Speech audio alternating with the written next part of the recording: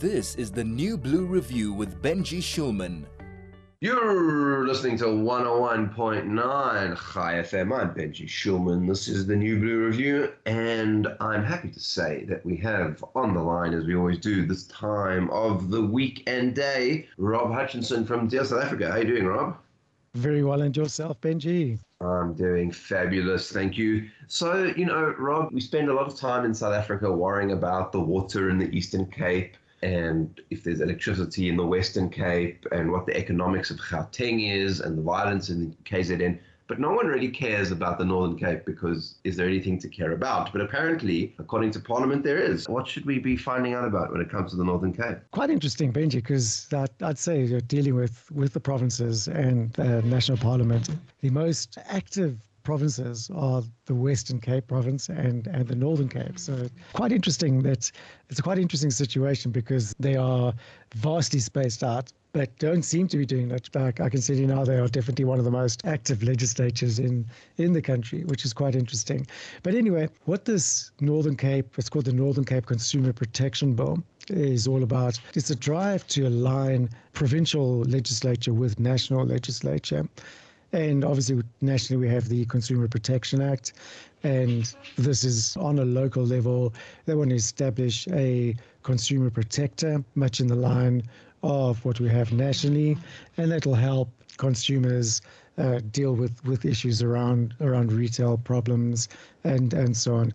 So much of a realignment of policy, and I'm sure we'll see many more similar moves by each province. How much different are our parliamentary laws provincially than they are nationally? I mean, we technically do have different laws in provinces for certain issues versus national, but how much difference does it really make that we have an alternative provincial legislating body in these different places? The Western Cape, I think, is obviously the big one that you would you would understand to be important because it's opposition held. I'm quite interested that the Northern Cape is so active, as you say. But what difference does it make in a sort of specific fashion that we have these legislatures that are doing this kind of work? The Western Cape has its own constitution, which is, I think it's the only province that does have its own constitution, and it's separate to the national constitution. It differs in quite a few areas. It does place a bit of a burden on the Western Cape, on lawmakers, as they have to draft laws and legislation that comply both nationally and provincially. And I think it might have started, these are rather old acts that are out for amendment, and I think it's just to get rid of that conflict that might arise and just align everything into one manageable legal body. But that does definitely require amendments of local provincial legislation. And I think they'll be withdrawing quite a few strange bills. Each province does have to have its certain laws applied locally due to the different environments within South Africa. Northern Cape is, as I said, quite a sparsely populated area with vast distances between infrastructure. And so there have to be different laws and regulations there that might not apply to, say, an area such as Gauteng, which is more densely populated. But nonetheless, a lot of these old pieces of legislation are out of line with the Constitution and with national. So it's just a drive of realignment. That's it. We're talking about realignment here in the Northern Cape, but we do hear, if you're on the internet, people talking about, we want an independent Western Cape and people demanding referendums and all that sort of thing. I mean, if the Western Cape really can create its own constitution and that sort of thing, does it lay the way open for that kind of potential issue? No doubt it does, Benji. And that, I don't know if that's a good thing or a bad thing, but perhaps it is a good thing. I've often said that the way to fix South Africa, maybe it's just an irrational thought, but the way to fix South Africa would be to break it up into smaller chunks and then fix one at a time. So that would involve stronger legislation or independent legislation at a provincial level rather than an overarching guideline or law or policy or national level. What works in Gauteng might not work in the Northern Cape or even the Eastern Cape as such. And then each area does have different problems. I know the Eastern Cape suffers with employment way more than the Western Cape would. And that's just due to business availabilities and where business are allowed to operate and so on. Doing business is obviously easier in Gauteng and Western Cape, but not so easy in, say, the Northern Cape or the Eastern Cape or Limpopo, for that matter. So therefore, they have to have their own policies to deal with local issues. Very, very interesting. Yeah, that is something which I think we are seeing, and it'd be interesting to see if it sort of carries on in that regard. Rob, what are your other sort of things that you foresee coming up soon in the Parliament? Of course, we have an ANC election, doesn't really affect Parliament, but I just wonder if we are going to see that towards the end of the year, certainly Parliament being used for some of the things that are going on in internal ANC politics. Oh, no doubt we will, Benji.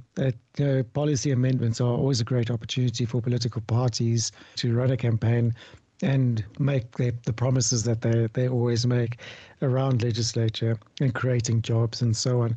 And we know that's definitely going to be a hot topic. It will be job creation, reducing our 47% unemployment rate, and a big focus on the youth. And there's also another interesting drive to amend the maternity leave policies that's coming from factions within the ANC and also from the private sector through a couple of NGOs. What they plan to do is make amendments to the Basic Conditions of Employment Act. What the Employment Act currently states is that companies, through their employment policy, can either offer paid or unpaid leave, which is not always a great idea. What the movement is saying is they want to change it to paid leave only. Even though when someone's on maternity leave, they can still claim UIF. They want them to be fully paid still. And I suppose that's a win for a lot of women or single mothers, as taking maternity leave is actually not an option there. But should they docked in their salary, then it will make life certainly more difficult at the home level with the addition of a child.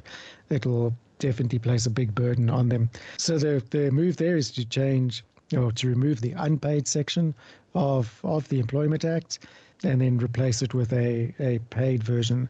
How companies and private businesses will react to that, well, we don't know. There's also we know that there's tough economic times and someone's got to take the fall at the end of the day. But in my opinion, I think this is quite a good move. My question is, do men also get paid maternity leave? We know how men can also fall pregnant now, don't we? Counterintelligence, something like that, basically like a version of the FBI. And he was nominated by the ANC. I think it's kind of unusual, Rob. I don't know. Can you tell me how often nominations go through Parliament before now that were sort of not going through because of a lack of sort of majority within the Parliament? I feel like somehow that with the ANC's reduced majority in the Parliament, not that it's so reduced, but clearly less than 2/3, some of these things seem to have become more contentious than they were previously. Definitely. And that's perhaps a good thing. Hopefully we'll see more of that, where the ANC are challenged by opposition votes or even internally. And that's perhaps the sign of a strengthening democracy, where it's not just one party making all the decisions due to the number of seats that they have there. That's also going to be quite interesting when it comes to the adoption of the independent candidates, as there's not much clarity on how that will work. If an independent wins, say, 10 seats, they're only effectively given one seat, and it also means only one vote, and then the rest is given to the stronger and bigger parties. So I think that all ties down. That kind of decision making will definitely have to be relooked if the Electoral Laws Amendment Bill is actually successfully amended to cater for such anomalies in our electoral system, where one party can dominate. Even though they don't officially have the majority of the vote, they can still have majority of seats in Parliament, which gives them more power, even though they don't have majority of the vote countrywide. So I think we have to relook at those kind of systems, because as you just pointed out, it does create problems in the employment and voting section of Parliament in that decision-making process. That one is going to be a very serious issue because it was sort of driven by an attempt to get individuals to be able to run for Parliament instead of areas. And I think that instead of parties exclusively, so, you don't have to be a part of a political party if you want to just run. But it seems to have been used, particularly by the ANC, as an opportunity to try and shore up their ability to still be the majority party in the Parliament when they might not have the majority of the votes, which is fine in some systems. I mean, British system works like that. The American system in some respects works like that. But our system was never designed for that. And it's a very dangerous, I think, precedent if that's what's going to happen. Absolutely. I couldn't agree more with you on that, Benji. It definitely needs to be relooked. The Constitutional Court actually made a ruling in fact, it was exactly 2 years ago, that the Electoral Act does need to be relooked at. And I know they've just extended that period now for another 6 months. For Parliament to reform the Electoral Act. And it needs to be done with a lot of these considerations or taken into account, because it can drastically affect proper representation of constituencies in Parliament. There are too many I was going to say dead bums in seats, but that might not be the right interpretation of parliamentarians. But they're there simply to push the vote through rather than actually offering any constructive input. And it'll just squash independence if they ever even do make it into the national seats or the actual decision-making seats. I think that'll have to be re-looked at, and I hope Parliament actually does put that Electoral Act Amendment Bill out for public comment again. They did recently, but it was voted against amending it on many fronts in Parliament. Clearly, as you say, to protect the ANC's majority in Parliament. Very, very interesting stuff. Rob, thank you so much for explaining and talking to us about that. I suspect that this will be a topic that we will be revisiting at another time, because, as you say, it is very serious and one which I'm sure is nowhere near being resolved.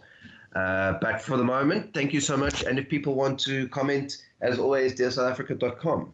dearsouthafrica.co.za. That's the one.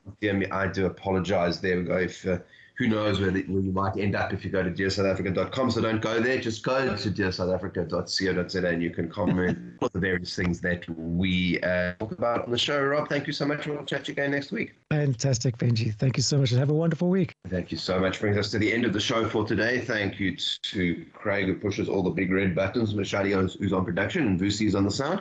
And to you, dear listener, who joins us every single week on the New Blue Review. And do join us next week as well when we see you then. Thank you and bye-bye.